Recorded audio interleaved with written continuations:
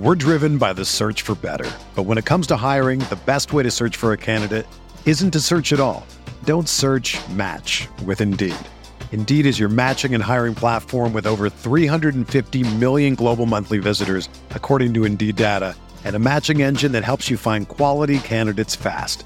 Ditch the busy work. Use Indeed for scheduling, screening, and messaging so you can connect with candidates faster.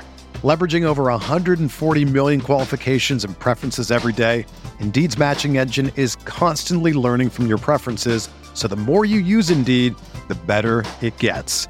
Join more than 3.5 million businesses worldwide that use Indeed to hire great talent fast. And listeners of this show will get a $75 sponsored job credit to get your jobs more visibility at Indeed.com/Blue Wire. Just go to Indeed.com/Blue Wire right now and support our show by saying that you heard about Indeed on this podcast. That's Indeed.com/Blue Wire. Terms and conditions apply. Need to hire? You need Indeed. What's up, y'all? It's Drewski, and I've teamed up with Mountain Dew to produce a hilarious new basketball podcast called The Dew Zone with Drewski. Learn the backstories of your favorite ballers and celebrities like Jamal Murray. Did you have like a favorite team? Was it the Raptors at the time or no? Was the Raptors even started around that time? Come on, bro. I ain't that old, fam. You talking like I'm 50. Taylor Rooks, Asia Wilson, and many more. You won't want to miss this. Listen to The Dew Zone with Drewski on Apple Podcasts, Spotify, and wherever you listen to podcasts.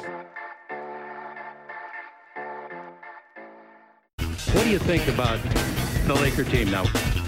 You follow the box scores of the games every day? Just the Lakers. You're kidding. That is really a compliment. I was pleased to see you smile at the top of our show because once the game starts, you have a game face. You don't smile much out there. I don't think you have to do things for money anymore. Correct. What's up, Laker fans? Welcome to the Laker Film Room Podcast. I'm Pete, joined as always by Darius. Before we get into the show, we have an exciting announcement. We're going to be joining the Blue Wire Podcast Network with Kevin Jones and a bunch of great people. They've got a great infrastructure that's going to help us grow the show. The most pertinent and relevant one to you guys as the listeners is that they are going to be helping out with the editing. It has taken superhuman feats of editing for me to get Darius to sound good, and I just don't always have that much time, so sometimes we can't record as often as we would like to, and now we're going to have some people helping us out with that, and I'm really excited about that. So what we're going to talk about today is the Lakers are very shorthanded. They are 1-3 without LeBron James, and there's obviously a short-term bad side to that. We're going to also explore what the good side of that might be. And we're going to talk about the integration of all the ball handlers that the Lakers have had. That was a big thing that excited a lot of us Laker fans coming into the season, that they've got all of these guys that can handle the ball, that can pass, and we're going to look into what that's looked like. So let's start, though, with LeBron. Darius, we've seen the last few games, Lakers have been missing not just him, but you had an interesting idea about, obviously short term, it's detrimental to the team, but that should also be weighed against perhaps some opportunity. What do you mean by that? I've been bouncing around an idea in my head just about trying to balance like what the Lakers are going to look like in the long term and what they're trying to build towards versus the sort of short-term issues that they face without LeBron James and what that means within the context of a really crowded Western Conference playoff race. And so obviously without LeBron James, I feel like there's just so much more opportunity for the young players to sort of spread their wings and look somewhat like the team from last season, right? Where all of the young players were sort of given these outsized roles. It wasn't necessarily about their individual successes and failures on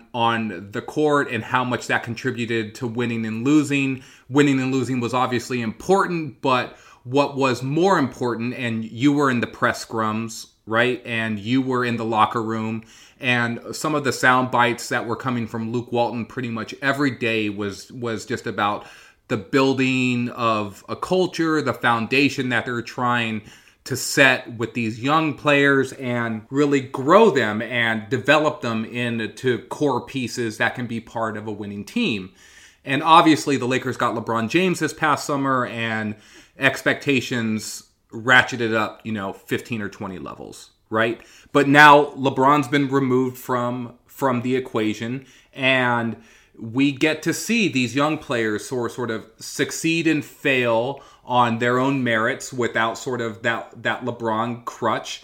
And I think that can be beneficial to the team in the long term, right? Like Brandon Ingram gets to play well down the stretch in that second Kings game, for example, and help really inspire that late game run that led them to a victory. And then in the first Kings game, and then in the most recent game that they just lost as well, he sort of fumbled a little bit and went too much isolation, and the Lakers lost against the Thunder.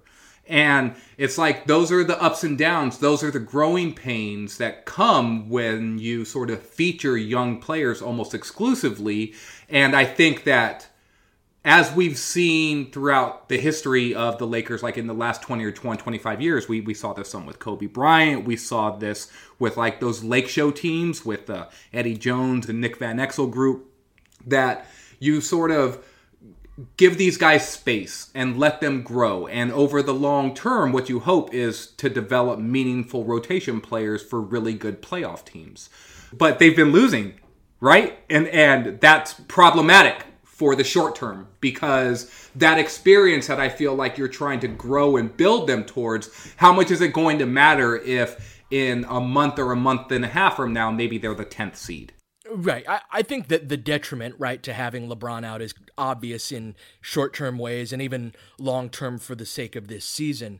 But I do want to explore, like, the idea of how much of what Brandon and Lonzo specifically, even Kuzma to an extent as well, being kind of more of the go-to scorer. I feel like Ingram has been the main guy that's had the ball, and Kuzma's been our go-to scorer prior to him getting injured, and Lonzo has run some offense as well. So those are, to me, the three guys that are the most impacted by LeBron being out.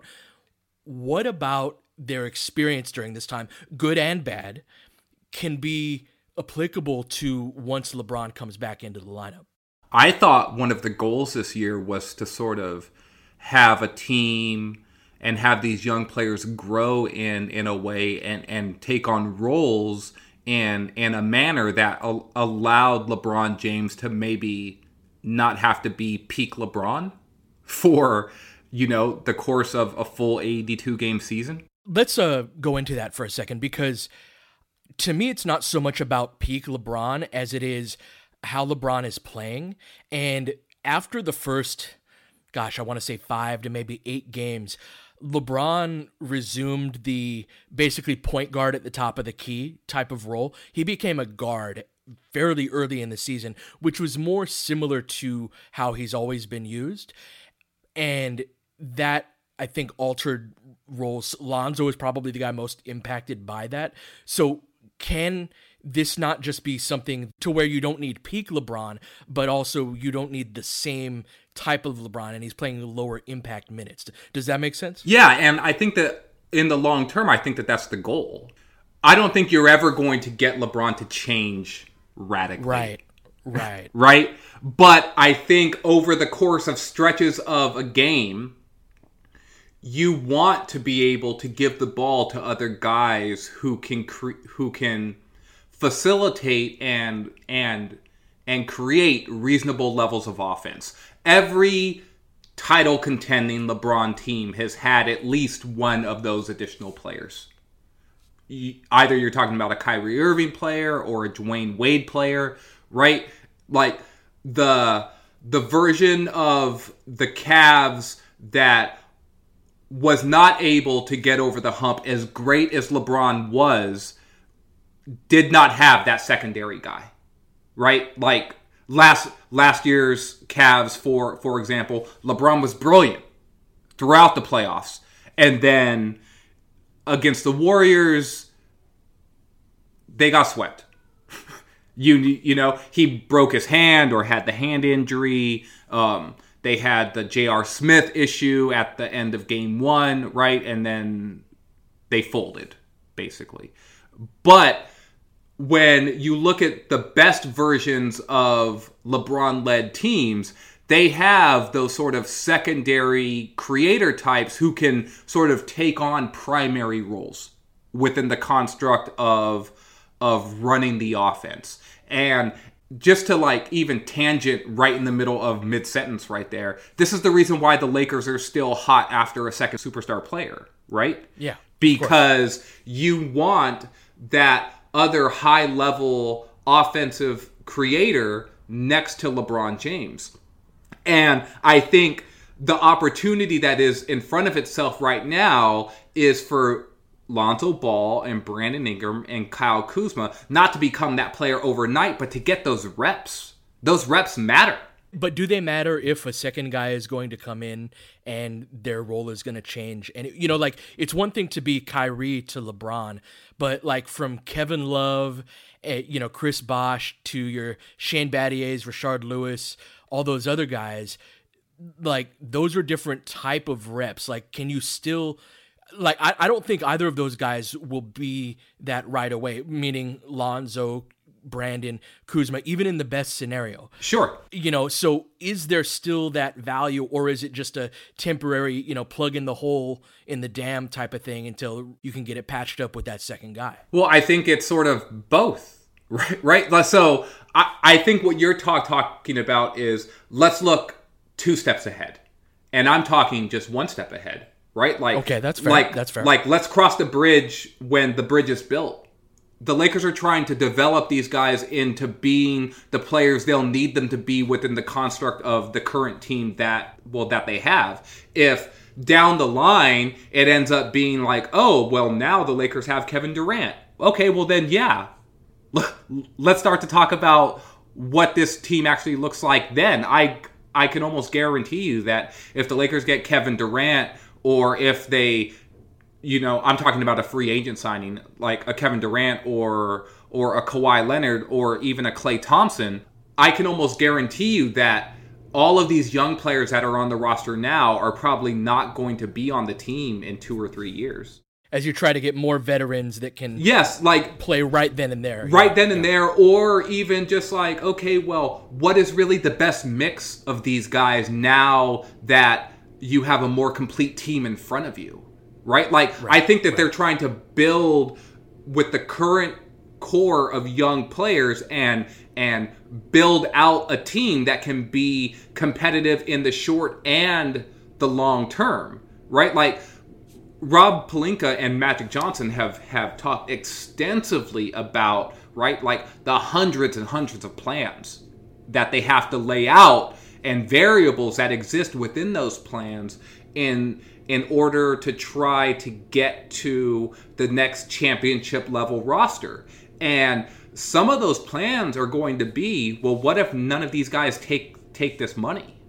You know, and like in terms of the top level players. So if you can't get superstar X to sign on the dotted line and your assets can't be flipped for disgruntled superstar Y on another team, then can you grow Brandon Ingram into an approximation of an all-star level player? Can you grow Lonzo Ball into that and then smartly use your cap space in ways that supplement them in the roles that you grew them into?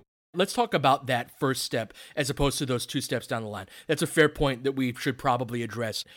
Now, have you seen anything in these games that at all alters when LeBron comes back, we should do blank differently as a result of what we've seen so far? Yes and no. Thanks for getting it in early. Hey, Thanks for getting it in early. It's our inaugural Blue Wire pod. We had to get one in, right? Right. So, I mean, I think that the goal and what I've seen in sort of glimpses is, let's try to get Brandon Ingram more opportunities, but more opportunities that make sense for him. What opportunities make sense for him? I think maybe a little bit less pick and roll, a little bit more dribble handoff stuff, where he's getting downhill on his own. I think some more continuation of maybe running more Lonzo pick and roll. where he gets more direct playmaking responsibilities rather than just sort of initiating the offense and going to run and stand in the corner. The way that he has with LeBron. Like, one of the ideas that you've been talking about off and on for, I feel like, months is, even though the season is only, 2 months old, is running a little bit more LeBron as a screener for Lonzo rather than the Lonzo screening for LeBron action that the Lakers have run a fair amount. Like, Lonzo has, to me, been showing a little bit more of ability as a pick and roll passer and playmaker that I think is really useful to sort of grease the wheels of an offense. He has good chemistry with all of the big men on the roster. He has good chemistry with Kyle Kuzma. Why the hell wouldn't he have good chemistry running that action with LeBron James? And they've been really good when they've done that with Lonzo as the ball handler and LeBron as the screener. Those have been really productive sets. Think about what LeBron's skill set actually is. He can do everything, right? And so LeBron can pick and pop. He can pick and roll and finish hard at the hoop. He can pick and short roll and pick out shooters all over the floor, or even run high-low action off of pick and short roll where it's JaVale sort of ducking in then from the dunker spot to catch lobs. There are all of these opportunities offensively that come from LeBron and Lonzo running a pick and roll with Lonzo as the initiator that the Lakers really haven't explored much yet this season. I know we started this talking about Brandon Ingram, so let's get back to him for a second too. Ingram showing that he can still be a monster when he's getting downhill. It's just that he's not getting downhill consistently as a pick and roll ball handler.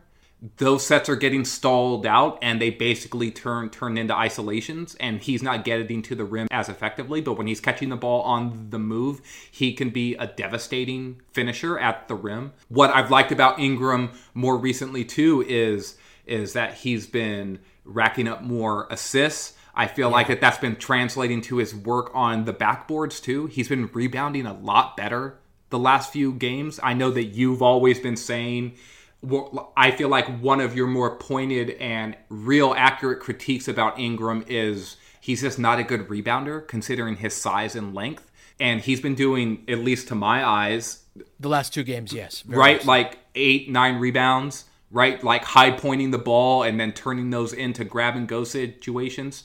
So look, these are small steps. I get, and I know that I can get excited about some of the young players, and I don't want to gloss over the weaknesses or where their struggles are, but these guys are still so young, and I don't know how you grow young players by never letting them fail. Like I just don't see that as, there's only so many Tim Duncans and Shaqs in the world, and LeBrons. Those guys who were basically impact players from day one and have the ability to just sort of turn a franchise from doormat to real playoff team overnight, basically. And it's clear to me that the Lakers young players at this stage of their careers are like not showing to be that level of guy, which is totally fine, right? Like, I don't need them to be generational players. Like, I think that that's always the hope whenever you draft at the top of the draft, but it's so rare to get one of those guys. Like, I mean, we were saying that Karl-Anthony Towns was potentially going to be one of those guys. Like, yeah, he can stuff the box score, but how is that translating to wins and losses? What I'm looking for is sort of incremental progress to help grow these guys into roles that can hopefully be much larger. And this is where I feel like LeBron being out there can be a little bit of a silver lining there, even though, just like we talked about at the beginning of the pod, that comes with real consequences when you're 1-3 in the 4 games that he's missed. In such a tightly compacted Western Conference as well. For me, I can sum it up in a sentence regarding what I think should change, and that's LeBron can play off of Lonzo and Brandon better than Lonzo and Brandon can play off of LeBron. You know, we all have our theories and our ideas going into the season of what this would look like, and I've always been an advocate of Lonzo Ball can impact the game without having the ball in his hands. And that's true. I also have seen the reality of Lonzo impacts the game the most when he has the ball in his hands and he's able to run the offense, right? Like his scoring off of the ball. And what I mean by that is how much of a threat he is when he doesn't have the ball in his hands is significantly less than it is when he is running the play, right? Like, so one of the things I've noticed on the positive side is when Lonzo is playing point guard on a possession, when he's like running the show, we run our sets really well. That's as well as we run the plays that the team runs. And that doesn't happen as much when he's off of the ball, and you get the added negative of teams are going to cheat off of Lonzo because he's not the scoring threat, right? So like there are a lot of times where when Lonzo's a screener for LeBron, the opposing teams will trap LeBron, Lonzo will short roll, the ball will get passed to him, and then on that 4-on-3, they're like, Lonzo, you're the open guy, score on us, right? And that plays into the weaker elements of Lonzo's game, right? I think that LeBron could adjust to both him and Brandon, right? One of the things with Brandon that I've noticed is, like you said, that willingness to pass. He had 5 assists in that Oklahoma City game, and it should have been closer to 10. If guys made open shots at the rate at which they regularly do, it's probably maybe 8 or 9 assists in that game. But those shots didn't fall. He's been passing the ball really well. What my concern is, and I'm wondering what your thought process is, especially as big of an Ingram advocate as you've been, my concern is that Ingram's willingness to pass is directly tied to him knowing that he is still going to get a certain amount of shots and a certain amount of touches, and that will not translate to when LeBron comes back and his touches are reduced. And along with that, is there anything similar the Lakers could do with LeBron and Ingram to have that same sort of dynamic that you were describing with Lonzo and LeBron? Yeah, I think it's harder to run like pick and rolls with Ingram and LeBron. I think that they could maybe run handoff stuff like at the elbow. The Lakers have that curl set action that they typically run with like Josh Hart, coming like from like a down screen position and then coming off of the elbow curl and then maybe catching the ball. KCP runs that a fair amount too. I think maybe they can run some of that stuff, but you know, like LeBron and Ingram are basically the same size player. The issue that, and you touched on this very early on in the season and probably even during the preseason when we were talking about our analysis in terms of how the fit would work between them, is that teams just switch that stuff a lot, or they go under on Brandon and make him sort of shoot that 16 to 18 pull-up jumper. Now, when Ingram's in rhythm, he can hit that shot. I think, though, that what we've been seeing late in games is that he's hesitant to shoot that shot some, and so the ball stalls out because he's consistently looking to try to get to the rim, and then he sort of dribbles the air out of the ball a little bit too much. What I would hope, the way that Ingram and LeBron can maybe mesh a little bit better, is the inverse of possessions that Ingram sort of just gets to freelance a little bit more, or you give him his opportunities to get those shots, that those come a little bit more frequently in quarters 1 through 3.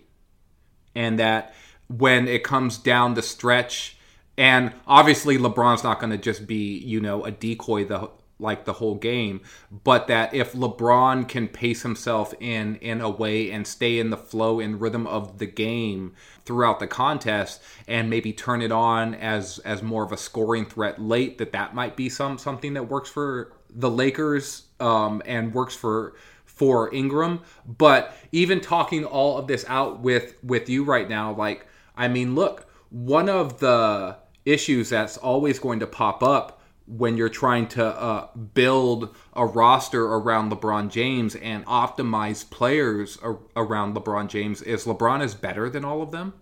And so how do you then optimize your full team in terms of results?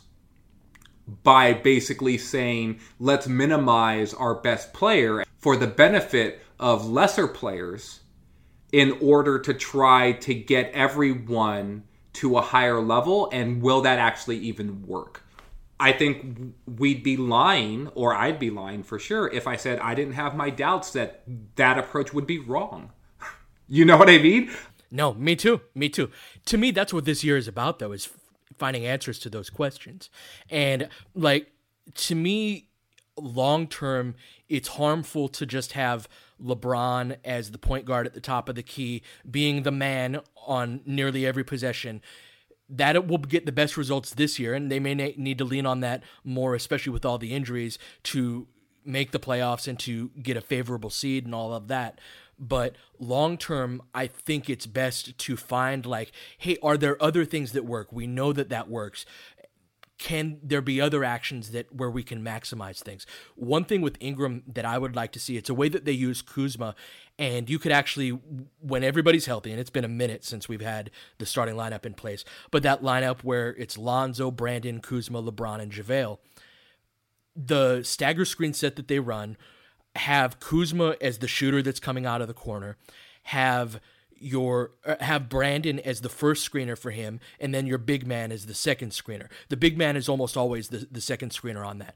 The way that play develops is the shooter's going to come out of the corner, receiving that stagger screen. If you're not familiar with the term, when two screeners are setting a screen for an off-ball, or are setting an off-ball screen for the shooter to come off of it. We run this a lot for KCP. So let's say it's Kuzma instead of KCP coming off of that.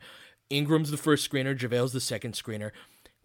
If Kuzma doesn't get the ball on a catch-and-shoot three or on a curl, the way the Lakers run that is that the second guy peels off of that and runs off of the big screen. So the big man would then set a screen. So JaVale would set a screen for Brandon coming off of that. And that is a similar action to the handoff or, get Ingram going downhill in a way that I think is advantageous, because I don't think he's as effective when the defense is set or when he's set. But if you can get him on the move and if you can get the defense shifting, that's when you see a lot of value start to play out. One additional set that you made me think of when you were describing the action that you were talking about there is the Lakers sometimes run that double high screen. Right. And so explain what that is for the listener. So they'll set a screen for the ball handler, and instead of it being a standard pick and roll, they'll set two screens with usually a big and like the other forward, basically. Or it'll be like Josh Hart will set a screen and JaVale McGee will set a screen, and they're setting it for like, I don't know, Lonzo Ball, for example. And typically the big guy who sets a screen rolls, and then the smaller guy who sets a screen pops, and the ball handler then has the ability to potentially get downhill if the defense miscommunicates on how they're going to show out on that, because it's sort of, you're kind of creating like a bunch or a cluster at the top of the key, and all of that traffic can create miscommunication. Or the guy who pops out is open because after the two screens are set, the big man takes multiple players with him, creating gravity on his roll to the rim. And it's just a nice little action the Lakers will run sometimes in order to either set up a pick and pop three for the guy who's popping out, or the ball handler hopefully can get to the basket and either finish or throw a dump off pass or a lob to the big man who is running side by side with him, basically. And it might be interesting to run that same action, but with like either Ingram as the ball handler or actually Ingram as one of the screeners. I'd love that. You know me, and with Ingram and screening, like if you can get him in that and then get him the ball, I think those are great actions. Right, and so imagine running that cluster action at the top of the circle with LeBron, Kuzma, and Ingram. And LeBron is the one that's handling the ball, and Kuzma And with Kuzma and Ingram both theoretically pop options, if one of them dives, then you might create miscommunication there. You know, maybe Kuzma starts slipping or diving a little bit more to get his floater game going. Right, he's gonna do that. He's gonna do that anyway. You know, he's gonna be slipping the screen anyway. Right, and so you get him you get him potentially into space. If LeBron is the ball handler, then he can then either hit that pocket pass to Kuzma, or he can hit that whip pass back out to Ingram. If Ingram is open, he's getting basically his preferred type of 3-point shot, which is a catch and shoot 3-point shot, or right. Or if he has a lane to drive, then you've got him driving hard to the basket. And hopefully with Kuzma, if Kuzma gets downhill quickly and then he flares back out to the corner, right, and he can space out, then it creates open avenues for Ingram to get to the cup if he's actually driving against a closeout or sees an angle to attack the basket. Basically, what I'm trying to do, and I think it's what I described earlier, is get Ingram the ball in positions where he's not always just looking to create off of a live dribble. Right. Which I think that you've thrown out some numbers. I've seen you put them out there on Twitter. You and I have talked about them both on and offline. But Ingram's shot creation out of pick and rolls and out of isolations just aren't as strong. You know, where he is strong is on cuts. He's strong in the open court. He can do well enough, I think, as a spot up option. And when he's actually attacking valid closeouts, I think he's going to do well there as well. And I bet in handoff situations as well, where again he can get downhill. But the Lakers need to try to find more opportunities to create those actions for him. I also wouldn't mind seeing the Lakers go back to some of their weave actions, you know, and I feel like we've been talking about that for like a year and a half, and those sets basically disappeared when Lou Williams left. So this segues fairly well into the second topic that I wanted to get into, and that is the implementation of the multiple ball handlers that the Lakers have on this roster. Like I said at the opening of the show, this is something that we were very excited about, very intrigued of what does a team with all these ball handlers look like. Rondo has missed a lot of time with 2 separate injuries along with a suspension, so we have not seen all of that together at once that often, but I do think we've seen enough of those guys together to where the thing that kind of sticks in my craw a bit is I don't think that we've maximized the potential of that or are even on the path to doing that, because the ball handling on this team feels very much like a your turn, my turn type of thing.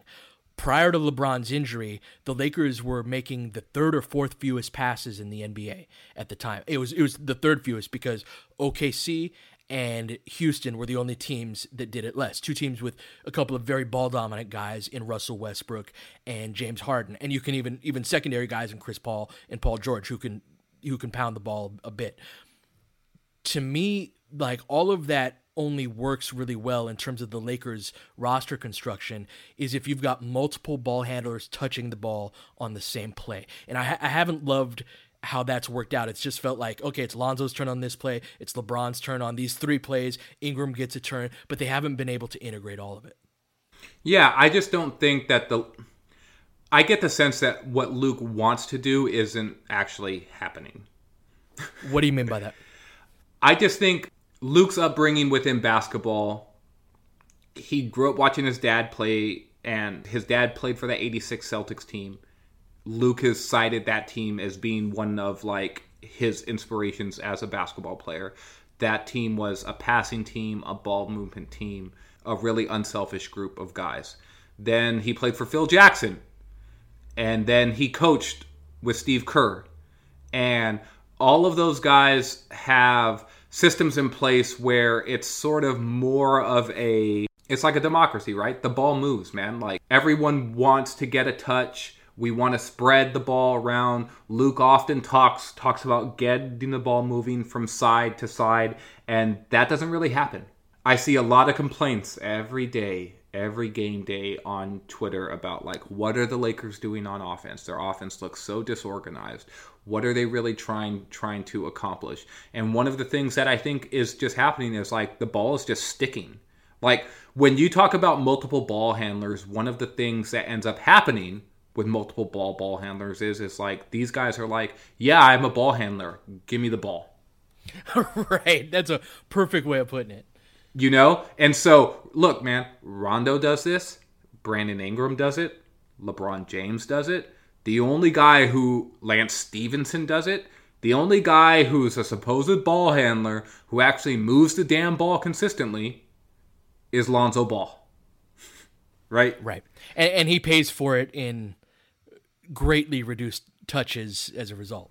As a guy who should be bringing the ball up a fair amount of time, and he doesn't, especially when he's playing next to LeBron. But as the quote-unquote point guard, I haven't looked at this stat in a long time, but his average touch time has to be astronomically low. Yes. For a lead guard, right? Now, you can say he's not technically a lead guard and yada, yada, yada. But he has been more of that when LeBron's been out. But Lonzo's the one guy, man, where the ball comes to him and he's not looking for an opportunity for him to put the ball on the ground. He's looking for the next open teammate. I would argue he does that to a detriment too. That like the sweet spot's somewhere between what he does and what the other guys do. Because a lot of times, he's going to overpass before the defense commits to him, and then like he just passed it to somebody who he didn't get open. Look, Lonzo's playing like UCLA Lonzo, and the defenses aren't treating him like UCLA Lonzo. Mm-hmm. UCLA Lonzo was a guy who you had to close out on. Right. He was, right? Like, that's basically it. When you were talking earlier about Lonzo's strength off of the ball, it made me think to our pre-draft conversations about him. Right. And so much of our pre-draft conversations about Lonzo Ball and him being a threat off of the ball was the fact that he was, you know, basically like a high 30s or 40% three-point shooter at UCLA. And he was a dynamic cutter and finisher around the rim in terms of lob catching and slashing backdoor and all of that. Well, in the pros, he's been a low 30s, basically, three-point shooter. And his ability to finish and cut backdoor doesn't matter when the defense is playing off of you by 3 or 4 feet all of the time. There's nowhere to cut when no one's respecting your ability to actually shoot outside. You are the guy who's open. Yes. This is one of the reasons why, too. Like, we talk about Ingram. Oh, Ingram's, like, look at Ingram's points per play off of cuts. Well, yeah, that's great until you realize, too, that it's like, well, defenders go under basically every screen against Ingram. Every single screen. And so even if you set off-ball screens for these guys are going under. They're not locking and trailing. You know what I mean? Like, none of the technique that allows you to basically be a great cutter in the NBA work for these guys because their jump shot isn't respected enough yet. It's one of the reasons why guys like KCP and Hart can actually get open off of screens so much. But you're like, wow, like KCP's open. Like, how's he open on that curl? Well, he's open on that curl because guys are using lock and trail technique. Which means they don't want him to shoot the three. Yes, right? Like, they're riding his back hip. So when he curls into the paint, he's open. And it's the same with Josh Hart, right? Like, and it's the same with Kuzma. And this is the reason why these guys work off of LeBron. You know, that's why the point that you made earlier about LeBron has an ability to play off of Lonzo and Ingram easier than Ingram and Lonzo have the ability to play off of him, because the players that thrive off of LeBron are shooters. And Lonzo and Ingram aren't shooters at this point. They are finishers, at least in Ingram's case, and they are shot creators, both of them, right? Lonzo for others, mostly, and Ingram some for others and some for himself. And so when you pair those guys with LeBron, like, it's gonna be a little bit clunkier. Now, Lonzo's fit next to LeBron is better because Lonzo is so pass happy, and he is going to basically seek out advantage every single time. Ingram is not seeking out advantage. Ingram is seeking out a spot on the floor. Yes. The thing that you're trying to develop in Ingram, and when we spoke to his trainer, and his name escapes me, so I Michael apologize. Lancaster. Yeah. Yes, Michael Lancaster. When we spoke to the skills trainer, Michael Lancaster, who worked with Brandon Ingram some over the summer, one of the things that Lancaster talked about with Ingram was him being able to sort of get to spots on the floor, and even if he's uncomfortable, be able to score the ball, right? And this is what great players do. Right? They find ways to get to their key spots on the floor, and even if they're bothered, they make you pay. Right? And that's what Ingram's trying to become. And some days it looks great. You know, down the stretch of that Sacramento game, the game that the Lakers won, he hit a beautiful sort of like spinning, fading jumper from like the right side of the floor. And I was just like, that's a tough shot. And he made that shot look easy. He hit one like that earlier in the game against OKC too, but sort of like ducking into the post. He shouldered his defender to knock him off, and then hit a little 6-foot fade away. And I was just like, oh yeah, like, there you go. You know what I mean? Like, these are the little things that they're trying to build in him, but he's not all the way there yet. And you know, he's 21, man. Like, it's also, man, like, I think it's great that he can hit, and he's really improved in the like short distance mid range, that like 3 to 10 feet area. Yeah, and he's been really efficient on those, and that's all well and good. But him making the tough shots look easy is great. But him and Lonzo need to make the easy shots look easy, and they aren't doing that, right? Well, they need to get easier shots. I mean, even what you're saying is like they need to make the easy shots look easy. They also need to create easier ones, like more consistently. I feel like Lonzo, I think both of them are open a fair amount of time. Lonzo will take the shot and he will miss it, right? So the three Lakers got main young guys. You got Lonzo at 31.6% from three, and both Brandon and Kuz are at 30.2%. I view Kuzma a little differently, and maybe this is a bias on my part, but what you were talking about earlier about how defenses, how they game plan for Ingram going under him, or how they sag off of Lonzo, right? Like, Kuzma may be shooting the exact same percentage, and he is 32.2% as Brandon Ingram.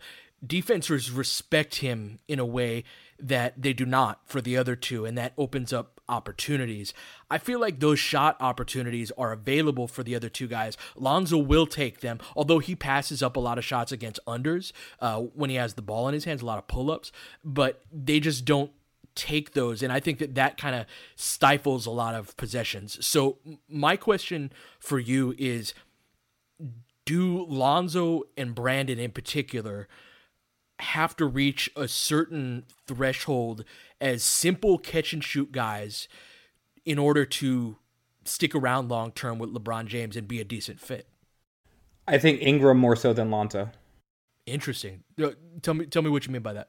I mean, look, Ingram's going to have Ingram's bread and butter, I think, in the league is still going to be skewed towards scoring a little bit more. Mm-hmm. I think in an ideal world, Ingram's going to be in that 17 to 21 point range long term when he's at like his peak. You and I have talked about this before a bunch, but he's not going to get there unless he's probably taking 4 to 5 3-pointers a game.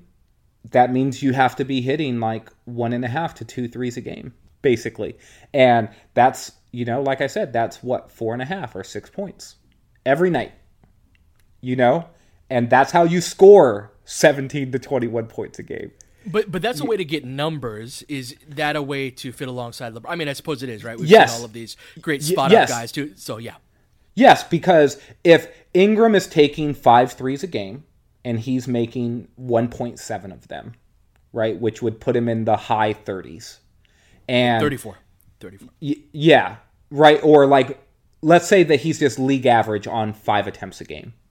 Got it. Then basically that's going to open up more opportunities for him as a guy who needs to be closed out on.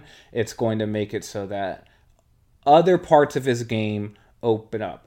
I know that the argument then is, well, if you're Lonzo Ball and you're playing next to LeBron needs sort of a spot-up shooter at point guard especially, and if Lonzo's not hitting his spot-up shots, then his utility on offense is, well, what is it?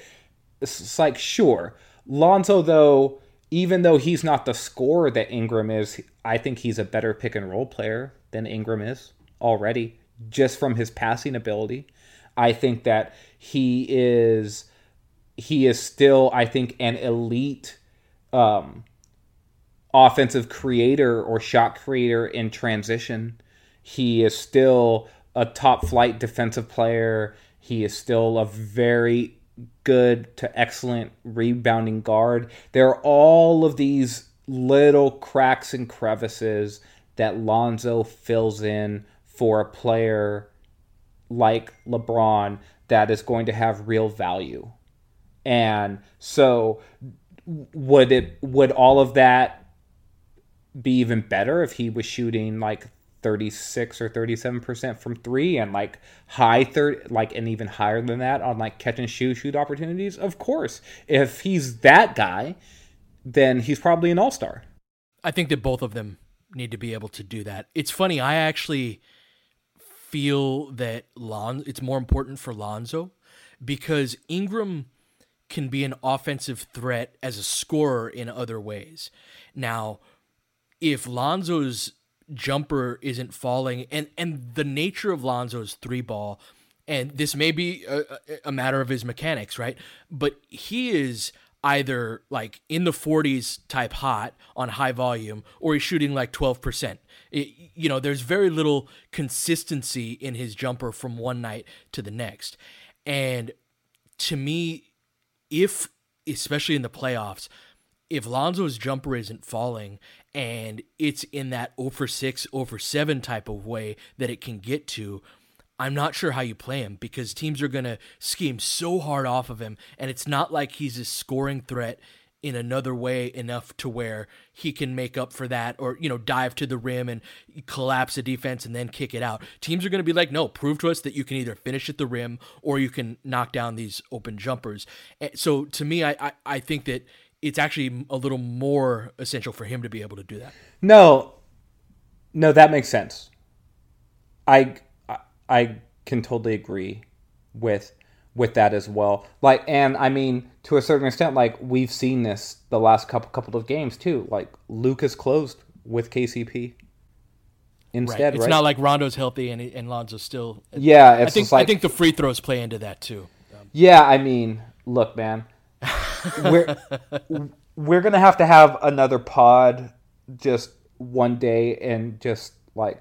And not to be like wet blankets or anything, but just sort of like really get into the weeds about where Lonzo's at with his shooting, with his jumper, with his free throws, because we've talked a fair amount about like free throws being a strong indicator of how well you're going to shoot the ball from distance. And Lonzo's a sub 50% free throw shooter right now, and that's reflected and that's being replicated basically from like the 3-point arc too. This was not the dude. He was not this dude. He shot 67% from the line in college. And so it's one thing to 67% isn't good. That is a very different animal than 45%. And that's his career free throw percentage too. Yeah, it's just like he's just not... The shooting stuff has translated way worse than I think anyone would have anticipated at this stage of his career considering the fact that, don't talk to me about the longer NBA line. This dude was taking NBA threes in high school. Right. You know, and knocking them down with confidence. You know, like the tape that we've seen on him, both at UCLA and at Chino Hills, that step back jumper that like Luka Doncic is hitting with consistency at like the NBA level, Lonzo was hitting that shot his whole life, it seems like. We talked about the one NBA level move that we thought he had as a jump shooter coming into the draft was his step back going left. And how many times have you even seen him take that shot this year? He took it last year, his rookie year, but is he even taking that shot this year? Bro, my unqualified psychological analysis, I think Lonzo is deep in his own head and has been for a number of different reasons. I know he's got off the court stuff too. But to me, the free throw percentage is kind of indicative of that, right? Where that should be the thing that translates most from college to the pros, right? There is no difference in you shooting a free throw. Because, you know, when you shoot threes, there's a longer line. You've got better athletes, guys with better length, closing out to you, all of these extra factors. A free throw is a free throw is a free throw. There shouldn't be a difference to this degree that drops you from 67%. I think he was in the 70s when he was in high school. Same free throw line on the same height rim, right? When you combine that with, so for example, the other day, he had just missed like 8 in a row from the free throw line. Crazy, right? And when he went to the line to shoot his last 2, he missed the first one, made the second. The first one was the 8th miss in a row. But as soon as he shot the first one, as soon as he got fouled, you could see him like, oh crap, I have to do this again, you know? And you can see he does not hide his emotions well. And to me, he just exudes this like in his own head, lacking confidence type of guy. And that honestly may be a bigger issue than any of the technique stuff or any of the things like that. Like, I feel like if you figure that out and if you can get him right in that respect, then that'll unlock a lot of other things. But again, that's my unqualified analysis in that. No, I totally agree that whatever is ailing him right now, it seems more confidence than it is anything related to shooting motion or form or you know, like we've dug in the weeds about, you know, oh, how are his feet positioned and is he on balance, right? Like those things matter, of course. The Lonzo that I want to see is that guy who knocks down a 3 and then does that little like almost like he's like pulling out like a butterfly knife with his hand, you know, like how he does that little thing with his hand, with his fingers, and he's just like, hell yeah, like I'm on it right now. To me, that was the epitome of what Lonzo was at UCLA. Right. And somewhere over the last year and a half at the NBA level, he has lost some of that swagger. It was funny because I don't know where I read this on Twitter somewhere, and they were talking about someone was talking about like the trash talking that goes on at practice. Yeah, so go ahead and get into it. Oh no, I just asked, you know, Lance is an interesting guy to interview, right? You can go a few different places. We talked about his My Player in 2K, and it got to trash talk, and I asked him, you know, who are the best guys on the team at that? He was like JaVale and Rondo and Josh Hart's pretty good. And then he ended it with, you know, we're trying to get Lonzo to do more of that. Yes. So to me, like there are a few things in terms of seeing the veterans with Lonzo. And again, this might be something I'm just projecting and just as I was with maybe the confidence thing. To me, the veterans see the talent in Lonzo and it's like hidden under ice right now. And everybody's trying to thaw it out. And like the way they talk to him, the way they treat him, like it's not like the dude that's whack, the young guy that ain't got it, those guys just aren't taking the time for him, right? Like they're not going to bother with wasting their time if he can't get it done. But I feel like people see what's there and are really trying to get it out. And it's not just the coaches, it's the players as well.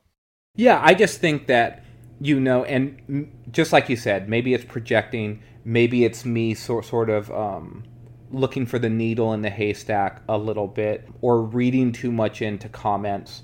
But the comments about that Rondo's made about, like, I've been in his ear, right, about staying aggressive and shoot the ball and yada, yada, yada. And then LeBron saying similar things like aggressive Zoe is the best Zoe, right? Like, all of this stuff is sort of basically just same sides of what you and I are talking about in terms of just like, look, man, go out there and play your game, man. Like, you're good enough.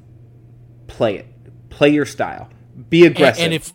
And if we could put a bow on the pod with that, if there's anything that can come from this, 1-3 stretch, and there will be a few more games where LeBron is out, if Lonzo and Ingram as well can find a way to play their game alongside LeBron rather than be quite as deferential to him, I think that that's the sweet spot where they can get a lot of value out of this time where LeBron's been out. Yeah, I've always said, man, like, and I saw this down the stretch of Kobe's career, where I think Kobe respected the players who were just like, you know what, like, I'm taking it. Like, I'm taking it from you. Yes. You know what I mean? And I think great players respect that. And especially when they know it's backed up by a talent base that is meaningful enough where they know that there's something behind it. And that's where I don't think it's like false praise that these guys have heaped on to guys like Lonzo and Ingram and Kuzma and even Hart. That the veterans on this team know that these kids can play. And I think that the best version of these Lakers are going to, this year at least, when all of these guys are on the same team, is when these young guys decide, you know what, like, especially Lonzo and to a certain extent Ingram, is like, I'm just going to go and get it. It doesn't matter who's on the floor with me. I'm just going to go and get it. Kuzma does not have that problem. No, I was just going to say Kuzma's the example for what that's supposed to look like. So good stuff, my man. Want to give a shout out to Blue Wire Pods. Really excited to be joining them. Shout out to the dudes who will be editing this. Thank you so much. You were a lifesaver. We will be recording more often. We're looking to be weekly about as much as possible. And now we've got the infrastructure in place to actually do that. We wanted to do that at the beginning of the season, and there was just not enough time in the day to get as many pods out as we wanted to. So we should be more frequent going forward. Appreciate you guys. Looking forward to doing this more. And you've been listening to Laker Film Room Podcast. We will catch you guys next time. Just give me a chance to think. It takes me a little while to get warmed up. I know it does take you a while to think. Rebound of Vlade. Nice rebound. To Vlade. Oh, Magic a head and shoulder fake. Goes under and scores. Standing ovation. Listen to the crowd.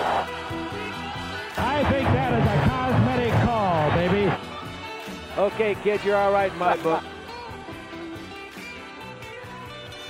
Will you get these idiots out of here?